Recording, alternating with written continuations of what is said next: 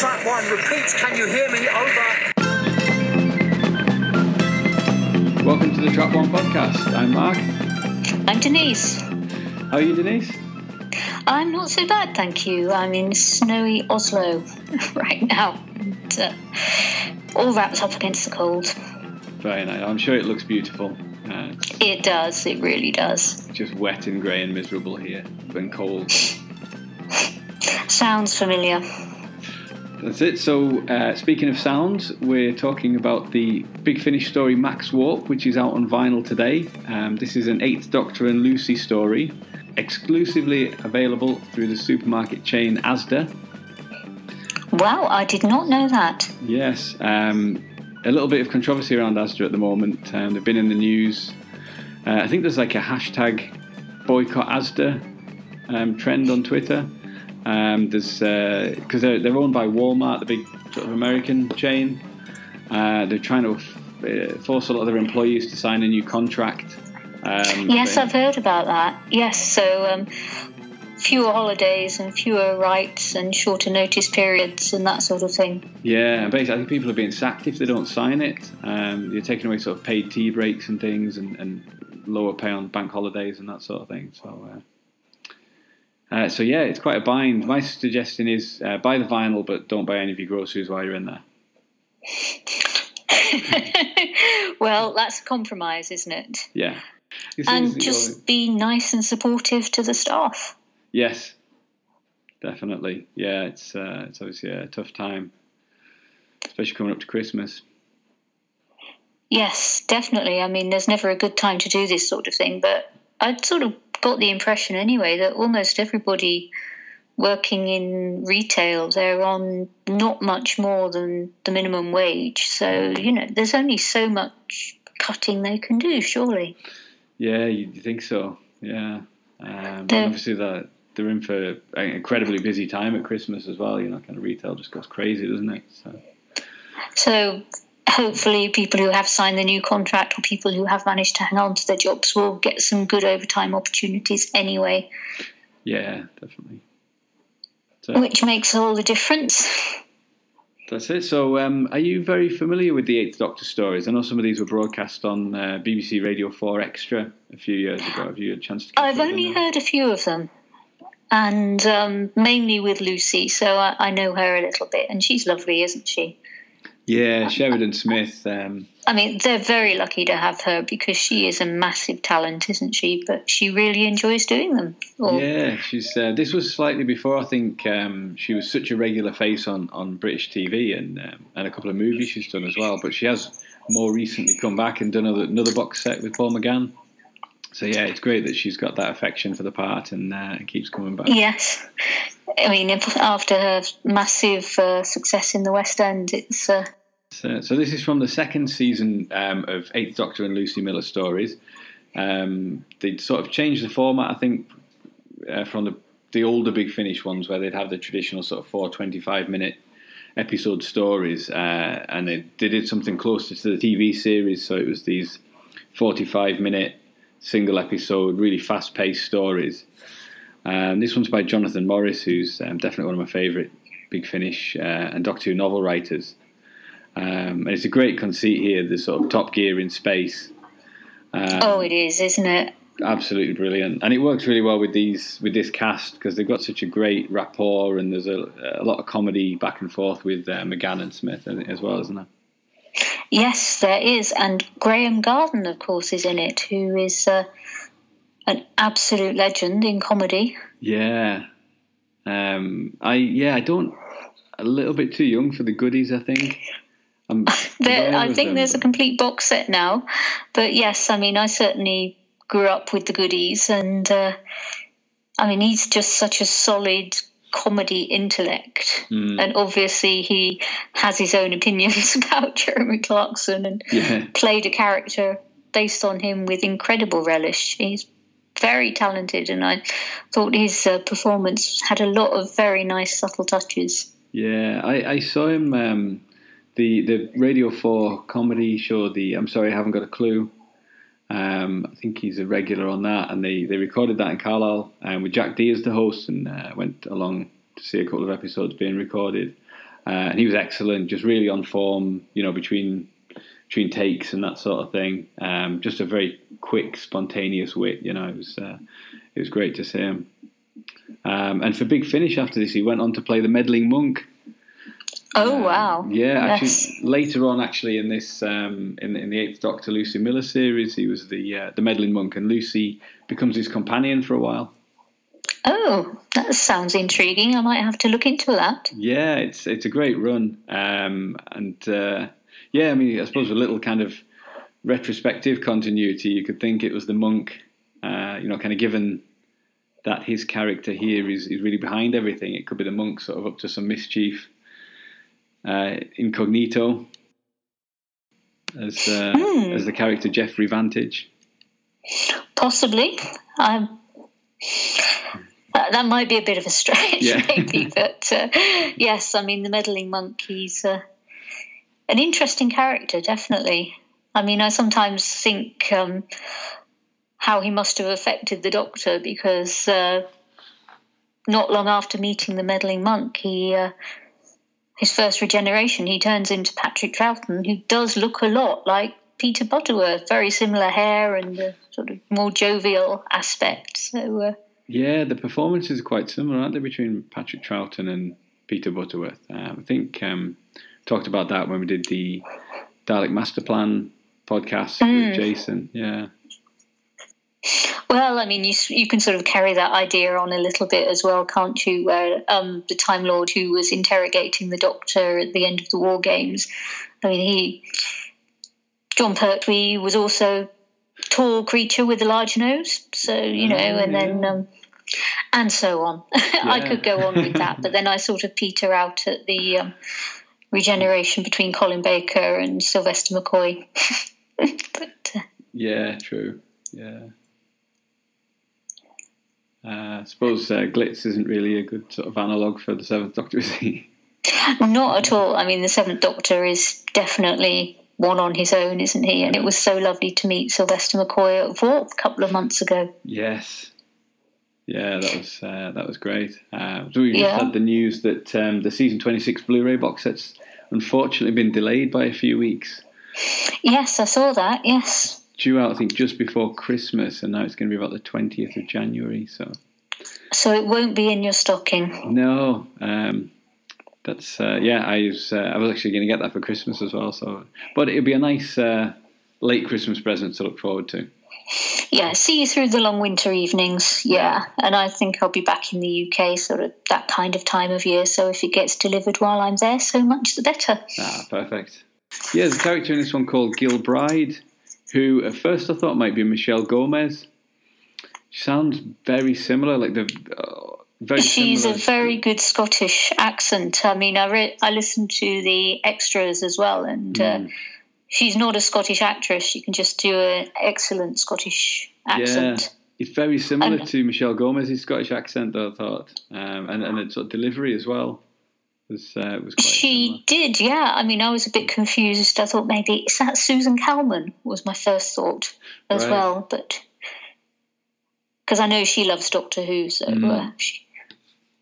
she wrote a short story for a collection that came out last year or early this year. Yeah. So the other thing I thought about this is there's a lot of, because I suppose you talk a little bit about the setup. They're at the Sirius Exhibition Centre, where there's a great big spaceship exhibition, and the TV show Max Warp is being broadcast from there, which, as I say, is a Top Gear parody. I feel like there must be a lot of in-jokes. You get there's a lot of announcements over the tannoys at this expo. I mean, the whole thing was where Hitchhiker's Guide to the Galaxy and Doctor Who collide, wasn't it? Lots and lots of phrases and spaceship names from Hitchhiker's Guide to the Galaxy, particularly the restaurant at the end of the universe, where all of the amazing spaceships are parked while the owners go and enjoy their fabulous meal in the restaurant. So there's Laszlo Lyricum custom jobs and Infrapink logos and all the rest of it. Yeah, so I didn't really pick up on that. I got the sort of the one they talk about. There's an advert for Galactic Salvage and Insurance, which is the organisation that the Doctor claims to be working for in the Nightmare of Eden. Okay. But I didn't spot that one. Yeah, the other ones, I kind of listened to it a couple of times and I thought, I'm sure there's probably something to pick out from them, but I didn't really recognise any. But Hitchhiker's Guide to the Galaxy would make sense. Yes, very, very definitely was. And there's also a paraphrasing of what Ford Prefect says when he's talking about one of the ships. He says, looks like a fish, moves like a fish, steers like a cow. It's just, that was lovely for me because suddenly you're in Douglas Adams territory again, and that's never a bad place to be. So, yes, that was, there it is. It's a ready-made list of cool spaceship names, and Douglas Adams, his legacy lives on. Yeah, and the whole idea was sort of quite cool because I think Doctor Who, like most science fiction, you just get like, that's a Dalek ship or it's a Sontaran ship or an Earth ship, don't you? They're just that, every ship from a planet would be of the same design and everything like that. But it wouldn't be like that. It would be like it is now where there's different models and, people have fancy. Although most of them are black, grey or white because people are boring like that. Yeah, but I like that this explored that idea that there would still be, some people would think that a certain, kind of design was better than others and, different features and all that kind of stuff. So it was something you don't really get in science fiction generally. I mean, if it's something you've got to buy for yourself, then, you're going to choose the options and the features. I mean, it's like the Millennium Falcon, I suppose, is a classic vehicle of which its owner is very, very proud, even though it's a rust bucket. Yeah, true. That's it. So it was nice that, and the whole thing about it being full of men having midlife crises. The Doctor says, "I admit my midlife crisis centuries ago." Did you have any thoughts about which incarnation that might be? Well, I guess it has to be John Pertwee, doesn't it? I mean, he's got the car, he's got the much younger women. Yeah. That's immediately what I thought as well. Because the thing about sort of, starting to take a bit more care over his appearance, going from Patrick Troughton's dress sense to the sort of flamboyant kind of shirts and jackets of John Pertwee. Yes, although, that isn't something that I'd ever thought before about Mr. Pertwee, not at all. I mean, his Doctor was never a sad middle-aged man category in my book, and I don't think he ever would be. But yeah, it's funny that we both thought the same thing, I suppose. That well, I mean, it's a fairly quick process of elimination, isn't it? I mean, Tom Baker obviously just embracing the eccentricity and going with it, know. Well, on that basis, I think I must be past my midlife crisis as well, really. Yeah. Definitely into full-on eccentricity. I haven't had my midlife crisis yet, so I sort of Googled it to see what the symptoms were. And I thought one of the symptoms being a feeling of being tied down with no chance for change, and I thought that's kind of like his situation of being exiled to Earth as well, isn't it? So, fits that way as well. Very, very good metaphor indeed. But I don't think that's going to happen to you, Mark. So, fingers crossed. Yeah, I'll avoid it. I mean, unless you and every other British citizen is no longer able to leave the shores of the UK without a very lengthy and complicated visa process, then nothing's going to tie you down. Yeah. So as we said, they've got this great Top Gear parody, and it's like the sort of the main or the most famous Top Gear lineup, isn't it? Jeremy Clarkson, Hammond, James May, and Richard Hammond. That's it. And Richard Hammond, yes, the hamster, yes. Which I think at this time, this was sort of 2008. This story came out. That was when they were kind of really riding high. I think Doctor Who and Top Gear were like the two most exported shows, or maybe the most exported BBC shows. Quite possibly, yes. I mean, it was on in Norway, I think, and they were filming a lot in Norway as well. They came and ran the cars down the Lillehammer ski slope and things like that. And they did the racing using public transport and using a car to get from London to Oslo and things like that. So. Right. Was it a show that you watched? Yeah, we did actually, and they did a Top Gear Live thing in Oslo, and we went to see that as well. Cool. So I have actually met these people. Well, not met them, seen them in the flesh, But. Brilliant. I watched it now and again. It would be more so if there was somewhere that was interesting, like the country they were broadcasting from somewhere. But I know I guess it was about 2009 when Jonathan Ross got taken off the air after the controversy with Andrew Russell Brand, Russell Brand, that all the big name guests started going on Top Gear because there was no chat show on prime time. So they started getting sort of Tom Cruise and all these people. So I watched a few of those as well. And then I think David Tennant did the was it the star in the reasonably priced car where they had to do like a timed sort of lap of the circuit and things. So probably watched those ones as well. So here they've got Jeffrey Vantage is the sort of Jeremy Clarkson character. That's Graham Garden. Duncan from Blue is Timbo, who's got the nickname the Ferret. So it's like they called Richard Hammond the Hamster, didn't they? Yes, yeah. And here, and I guess this was, I think I checked this as well. This is like a couple of years after Hammond had a famous crash where he was going at like 200 odd miles an hour. Okay, it was after that, was it? Yeah. I wasn't quite sure. But, I think that was about 2007, I think. And then this came out in 2008 or 9. And in this, the opening scene is of his character crashing a spaceship into a moon. That's kind of a little reference to that. So then it's, as well as being a Top Gear pastiche, it also then becomes a murder mystery as well about who killed the ferret. Yep. And the Doctor just leaps straight into the Sherlock Holmes Poirot kind of a role with great gusto. Yeah, he's quite a quixotic Doctor, I always think, Paul McGann, with things like that. If you can sort of like play a part like that. There's one, one of his early ones, I think, where he plays the sort of part of like a kind of a New York gumshoe, and kind of really relishes all that sort of like the cliches of film noir and that kind of thing. I suppose they've got some extra flexibility with the Eighth Doctor because there is less that is set in stone because his screen life was so brief. Yeah, definitely. And there's some great comedy stuff where they do this, where they have to pretend that Lucy's had a memory wiped for confidentiality of the previous case, and that's why she doesn't know anything about the world they find themselves on. Right. And then when I must try that sometime. Yeah. When she starts making loads of kind of crazy guesses about the case, and she says, "Oh, maybe saying the word ferret makes spaceships crash," or maybe the spin droid did it. That they're all her guesses actually turn out to be quite close to the truth.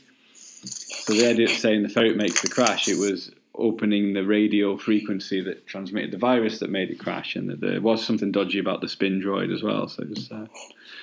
I thought that was quite fun. That what you think is a little bit of a kind of a comedy bit, she was actually guessing some quite pertinent stuff. Well, yes, and also it's like what I do when I'm watching a TV drama event, a sort of murder mystery or a crime series of any kind. I'm always like, "Oh, it was him. He did it." Yeah. And she talks very about it easy to jump to conclusions. Yeah, the way she sort of talks about it as if she's watching a movie or a TV show, because she says, people always do that in things like this. So there's like a little bit of a kind of metatextual comment on the type of story that she's in as well. I think probably the idea of the spin droid, it's kind of a neat idea, but it probably dates the story a little bit, doesn't it? Yes, it does. I mean, they're talking about spin doctors and all the rest of it. Because it seems like ages ago, but that was kind of still New Labour being in power in the UK under Gordon Brown then, wasn't it? And everyone was worried that spin was a negative force in politics that was, going to kind of undermine democracy and everything. I say bring back spin. Yeah. That's what I say. Those were the good old days, how innocent we were. Yeah, to think that was the thing, because they used to call it the dark art, didn't they? Was it the dark art or something like that? The dark art of spin. I think if you made the story now, you just have to have a blatant lies droid instead of a thin droid. R2 demagogue. Yeah. Oh dear. We could go on about this for quite some time, but yes.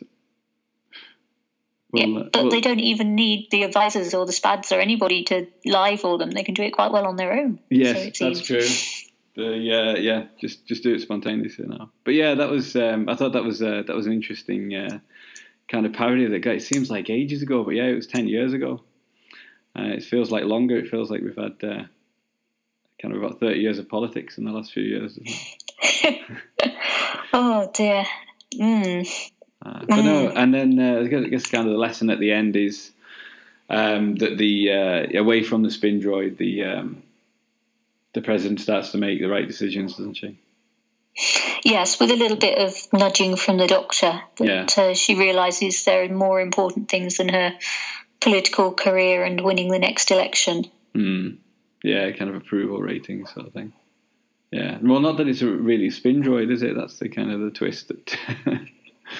Well, absolutely. I mean, we just don't want to give too much away, but there are some lovely moments. I mean, there's the Kith ambassador who has a wonderful rural accent, as do all of the other members of the Kith, who are a plant-based life form, so a fern or a mushroom or something. Yeah, they describe them as a sort of a sponge, don't they? Like a sentient sponge. Yeah.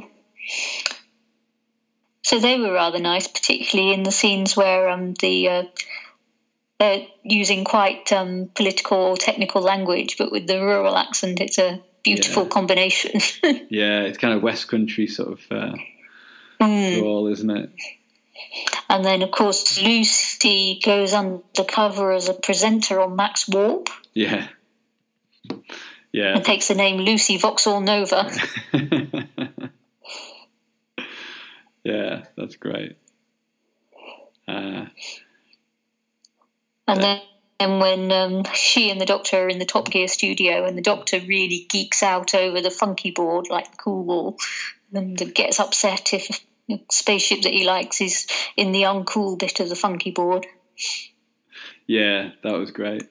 Yeah, I really liked that. I thought it was interesting that when the Doctor says that he knows about the war between the Kith and the Varlons, who, I guess the Varlons it must be either a human colony or just a race that's very close to humans, because they obviously look human and they wear jeans and talk about sort of talk about very kind of human things, don't they? So yeah, my take was that it was sort of a human colony. But yeah, he said he learned about their war. I mean, they're having gin and tonics and things like that, aren't they? So. But he says that he learned about the war between the two races in a documentary, which felt like a really different way for the Doctor to know about something. He normally just either knows. Or he was there. Yeah, he's visited somewhere before or whatever. But yeah, that was interesting. He sat and watched a documentary about it. And there were some lovely little turns of phrase as well. I mean, they went back and at some point you get the yes minister from the Doctor, you might think that I couldn't possibly comment. And then when the Kiss ambassador is taking his leave of the Prime Minister, he says, "It's been a pity." Instead of, "It's been a pleasure." And I think I'm going to adopt that, you know? Yeah. That was a good one. Yeah. Yeah, definitely. It occurred to me that it's potentially more difficult to write a detective story or a murder mystery like this in a science fiction setting, because it is that sort of Agatha Christie type thing, isn't it? Even down to the Doctor assembling the suspects at the end, which is what they do in Death in Paradise as well every week. But because it's a science fiction setting, because these stories like that tend to rely on the sort of a logic and reason, or like kind of an internal logic of of what's possible and what's impossible. In science fiction, you can bring sort of alien powers and technology to do things that seemingly impossible. But I think this does it very well. The things that it hinges on are quite kind of logical and understandable. If that makes sense. Definitely, yes. And the backstory of Jeffrey Vantage. Yeah. Turns out to be key in the end. Yeah, it made a lot of sense because all the way through, and I think this a great thing about this story is for it to be out on vinyl is it's great to re-listen to, because not only like we said about all the in-jokes that you would pick up from the announcements on multiple listenings, but anything that's a mystery, you almost immediately want to listen to it again to pick out the clues and see how well it hangs together once you know who's actually behind everything. Yes, that definitely happens, yes. Because there's various things that make you think it might be Gilbride or it might be O'Reilly throughout it. So it's cleverly put together like that, isn't it? Yes, it definitely is. I mean, in a way, it's a simple story, but there's a lot going on. Mm. There really is. And did Monoid 18 ever find his mum and dad? Yeah, that was a nice one, wasn't it? Mm. Yeah, because that's the sort of thing that sort of Doctor Who's tried to do a few times, isn't it? Like this sort of Star Wars cantina scene type thing of having loads of different alien races. But it's nicer when it's alien races that you know from previous stories. So yeah, it'd always be great if he's on a space station or something and there was a monoid or a sensorite or something in the background. It would be quite cool. The sensorite would have to be wearing earmuffs if he was in a bar. Yeah, true. Yeah, but they're fairly easy costumes to realise, you would think as well. If it was a budgetary thing. Well, it's always a budgetary thing, isn't it? You've got to do a scene, and so you just pull all the old monster costumes out of the wardrobe, don't you? Yeah, I guess you get that more in the new series, don't you? With things like when all the alien races build the Pandorica and appear at the end to lock the Doctor in it. I guess the modern costumes are maybe a little bit more durable or built to last. I would hope so. Well. Yeah, because they're more expensive, of course, as well. Mm. Yeah. But yes, if you can get someone to squeeze into an Ood or a Silence costume, then that's it.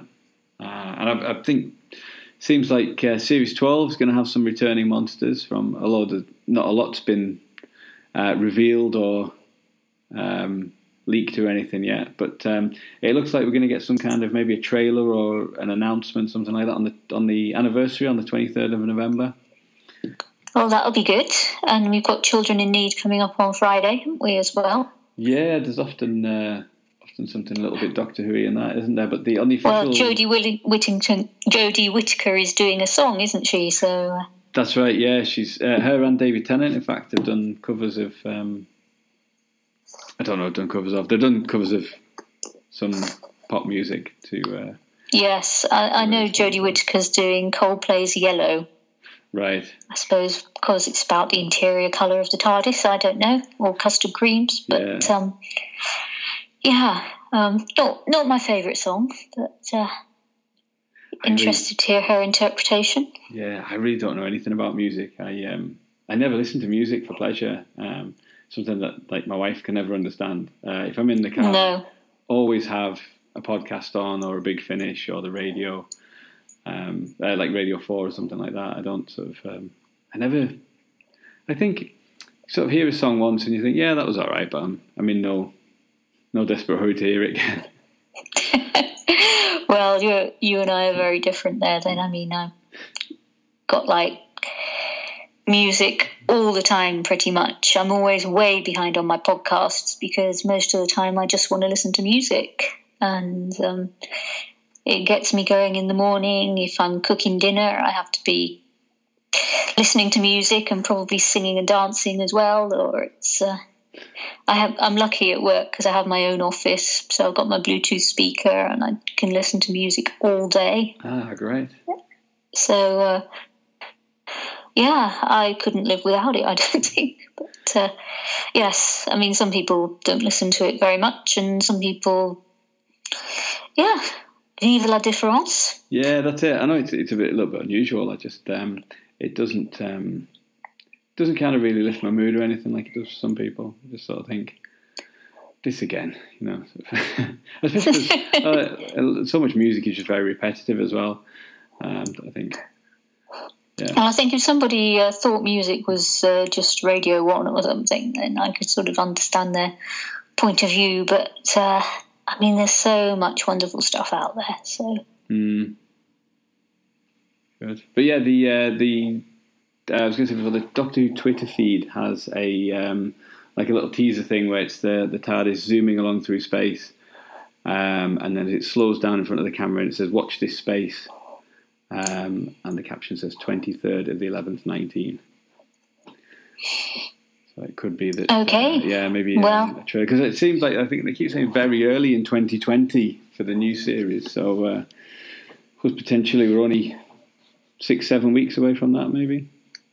Excellent. Yes. Well, can't be too soon for me. I want to see what happens next, and if they're bringing in some old monsters and perhaps bringing in some other elements from the series past as well, then that will make some of the more unhappy fans perhaps feel a little bit more content with the way things are these days. Well, stranger things have happened. I have to be optimistic about this. I mean, I think Jodie Whittaker is an excellent Doctor. Yeah. There's a really, really strong TARDIS crew. Mm-hmm. So we've had a fairly stripped down back to basics season. I was chatting to someone on Twitter the other day who said it reminded him of like Classic Who more than any of the other new series has done, and I think that's a good point. Yeah, that's it's but yeah, you can start if you brought in some new fans who've never seen the series before in season 1, which I think was the intention. Absolutely. Then yes, bring back some elements of the past, fill in the tapestry a bit more. Yeah, and what's great for anybody joining the series now is all of the new series is available on the iPlayer and has been for quite a few months now, I think. So there's a great opportunity to catch up there. And then the classic series is going to be on BritBox, the new subscription service. Yeah, did I see something that there's actually going to be the reconstructions and things are going to be on there as well? Or did I imagine that? I think that's the plan, yeah. So I recently started getting the audio adventures on Audible. Right. So yes, I mean, I've seen the reconstruction of Marco Polo, but I think listening to it as well. I mean, that's such an important series for the season 1 of Doctor Who, and it's such a shame that it's missing because it's like the characters really, really bond and really get to know each other in that story. It's such a vital part of that season. There doesn't seem to be a huge appetite for animating the historicals at the moment. I think they've only done the Reign of Terror. But whether that will once they've run out of the more kind of science fiction ones, futuristic ones, they'll move on to that. I suppose the hope is we get to see like Marco Polo and the Highlanders and the Mythmakers. Although we have got the Underwater Menace to look forward to. Fury from the Deep. Fury from the Deep, not the Underwater Menace. Yeah. We've got that already, haven't we? So yes. Yeah, which was an exclusive you got out of Fraser Hines at the Warp Convention, wasn't it? That there was something. Well, I mean, it wasn't. I'm not big time interrogation girl, but he was talking to the guy in front of me in the autograph queue, and he was showing them some photos that he'd taken on location on his phone, and so yeah, but. Fantastic, yeah. So hopefully there'll be some good behind-the-scenes features on that one as well then. Well, they went back to the location by the looks of things, so interesting times. Yeah, brilliant. That's great, yeah. 2 animations next year, Series 12. The Blu-ray box set's continuing apace. Absolutely, yes. Good times ahead. not a bad time to be a Doctor Who fan. Definitely. And Big Finish continuing as well. And, that's it. And we've got the vinyl releases. Hopefully these will continue with Big Finish stories. And some of the missing ones as well. Like we've had the Abominable Snowmen and Evil of the Daleks recently. They look absolutely stunning. Evil of the Daleks is a lovely story, isn't it? Yeah, I love that one. Yeah, it's been a good opportunity to revisit them because we've done podcasts on them as they've been released. So we did Galaxy 4, yes. So it was a good opportunity to revisit it, and I think they are the least kind of probably enjoyed ones, aren't they? The missing stories. So it's good to go back to them now and again. Anything that makes it easier for people to access them has to be a bonus, because at the moment you're sort of flicking around between reconstructions and YouTube, and it's a wonderful thing that we have this, and there was so much love for the series 50 years ago that people were recording the episodes on audio tape. Yeah. I mean, how lucky were we, eh? Yeah, absolutely. That we've got a full record in some way of the story. Yeah, there's nothing that's completely gone. Yeah. If something can be remembered, it can come back. That's it. And you never know, there might still be the odd episode out there. I think somebody who sort of works on these things had said that they do know of some episodes that are in the hands of private collectors that might hopefully one day be released back to the BBC. So there is some. Oh well, as long as they're being properly stored. I mean, this is the thing now. People say, "Oh, it's just going to be a can of vinegar by the time they get to it," but. Yeah, as recently as 2013, though, we found the Web of Fear and Enemy of the World. So. Yes, yeah. I mean, I haven't given up hope, but at least we've got everything in some format or other. Yeah. And there's so much that can be done. I mean, the animations recently have been stunning. Yeah, and it's heartening to hear, I think, from what Chris Chapman was saying at the convention that we're at in September, that the funding model now, means that they're likely to continue. Because I think they're broadcast on BBC They're broadcast America, in the States, so suddenly the budget is increased tangentially, so yeah. Yeah, so BBC America broadcasts and they put money into it. I guess sort of BBC Worldwide or whatever it's called now put money into it as well, and then hopefully I guess the DVD and the Blu-ray sales all feed back into it. So yeah, it's great, and if they're going to up it to 2 a year as well, that's hopefully going to mean that we have a complete collection before too much within our lifetimes. Well, maybe in your lifetime, not in mine. So, let's get realistic about this. But I mean, it always makes my David very happy if there's a new Troughton to watch, because that's what he remembers from when he was a little boy, because he was born in 1962. So right, yeah. I sit him down in front of the Macra Terror. He's captivated. Yeah, it's brilliant.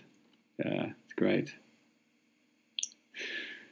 Well, thank you very, very much for joining me to talk about Max Warp.